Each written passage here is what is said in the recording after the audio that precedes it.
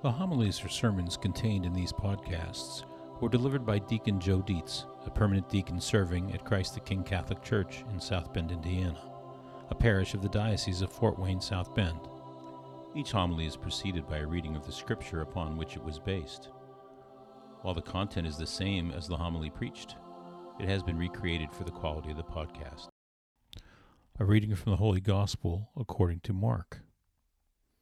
Jesus summoned the crowd with his disciples and said to them, "Whoever wishes to come after me must deny himself, take up his cross, and follow me. For whoever wishes to save his life will lose it, but whoever loses his life for my sake and that of the gospel will save it. What profit is there for one to gain the whole world and forfeit his life? What could one give in exchange for his life? Whoever is ashamed of me and my words in this faithless and sinful generation, the Son of Man will be ashamed of when he comes in his Father's glory with the holy angels." He also said to them, "Amen, I say to you, there are some standing here who will not taste death until they see that the kingdom of God has come in power." The Gospel of the Lord.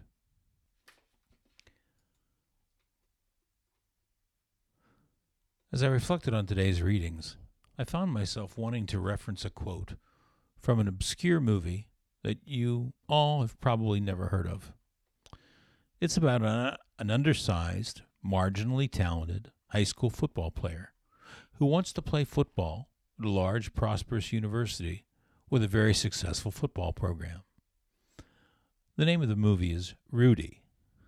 Okay, maybe some of you have heard of it. I know most of you are familiar with that movie. The quote I'm referring to in Rudy takes place when a desperate Rudy Ridinger is sitting in the Basilica at Notre Dame, talking with Father Kavanaugh about whether or not he's done all he can to gain admission to Notre Dame. And he asks if Father Kavanaugh can help him.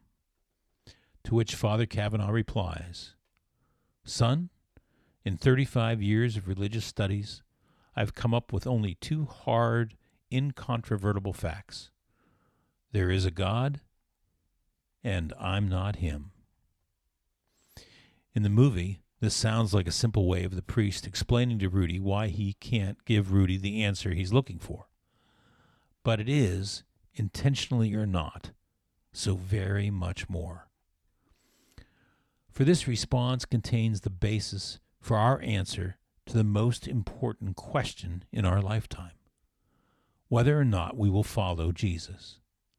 For if in order to follow Jesus we must deny ourselves, then the very first step in denying ourselves is this simple yet challenging acknowledgement that there is a God, that God the Father is God, Jesus is God, the Holy Spirit is God, and we are not. The entire basis for our relationship with God is that we are not God. We are not Creator. We are not Savior. We are not Deliverer. We are not Sanctifier. If we aspire to be God, or fail to realize that we are not God, or deny God altogether, we can't be in right relationship with Him.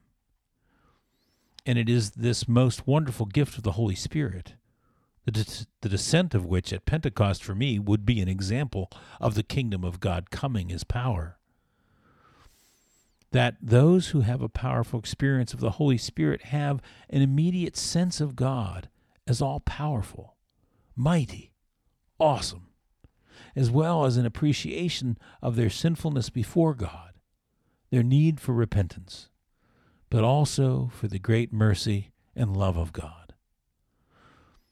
This gift of fear of the Lord enables us to experience a God of majesty that makes the choice to lose one's life for Jesus' sake easier and more obvious, because knowing who God is and who we are clarifies the reason we were created: to know Him, love Him, and serve Him. There is a reason we have to know Him first in order to love Him and serve Him, to follow Him. It's because in knowing Him as God and ourselves as his creation, not his competition, not his alternative option, but his creation, that we are open to his salvific intervention. Ever since the beginning, people have tried to build towers to their own greatness rather than following the one true greatness, seeking to gain the world at the cost of their eternal lives. And it is no different today.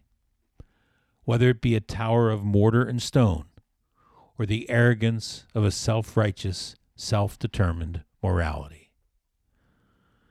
In today's gospel, Jesus is clearly saying, I am God, and you are not. However, many get caught up in regretting or resenting the you are not, instead of rejoicing and celebrating the I am. And rejoicing in Jesus' I am is for sure where we should be. For it is precisely because Jesus is God that he can do what we cannot. Forgive us, feed us, and empower us to be who he calls us to be.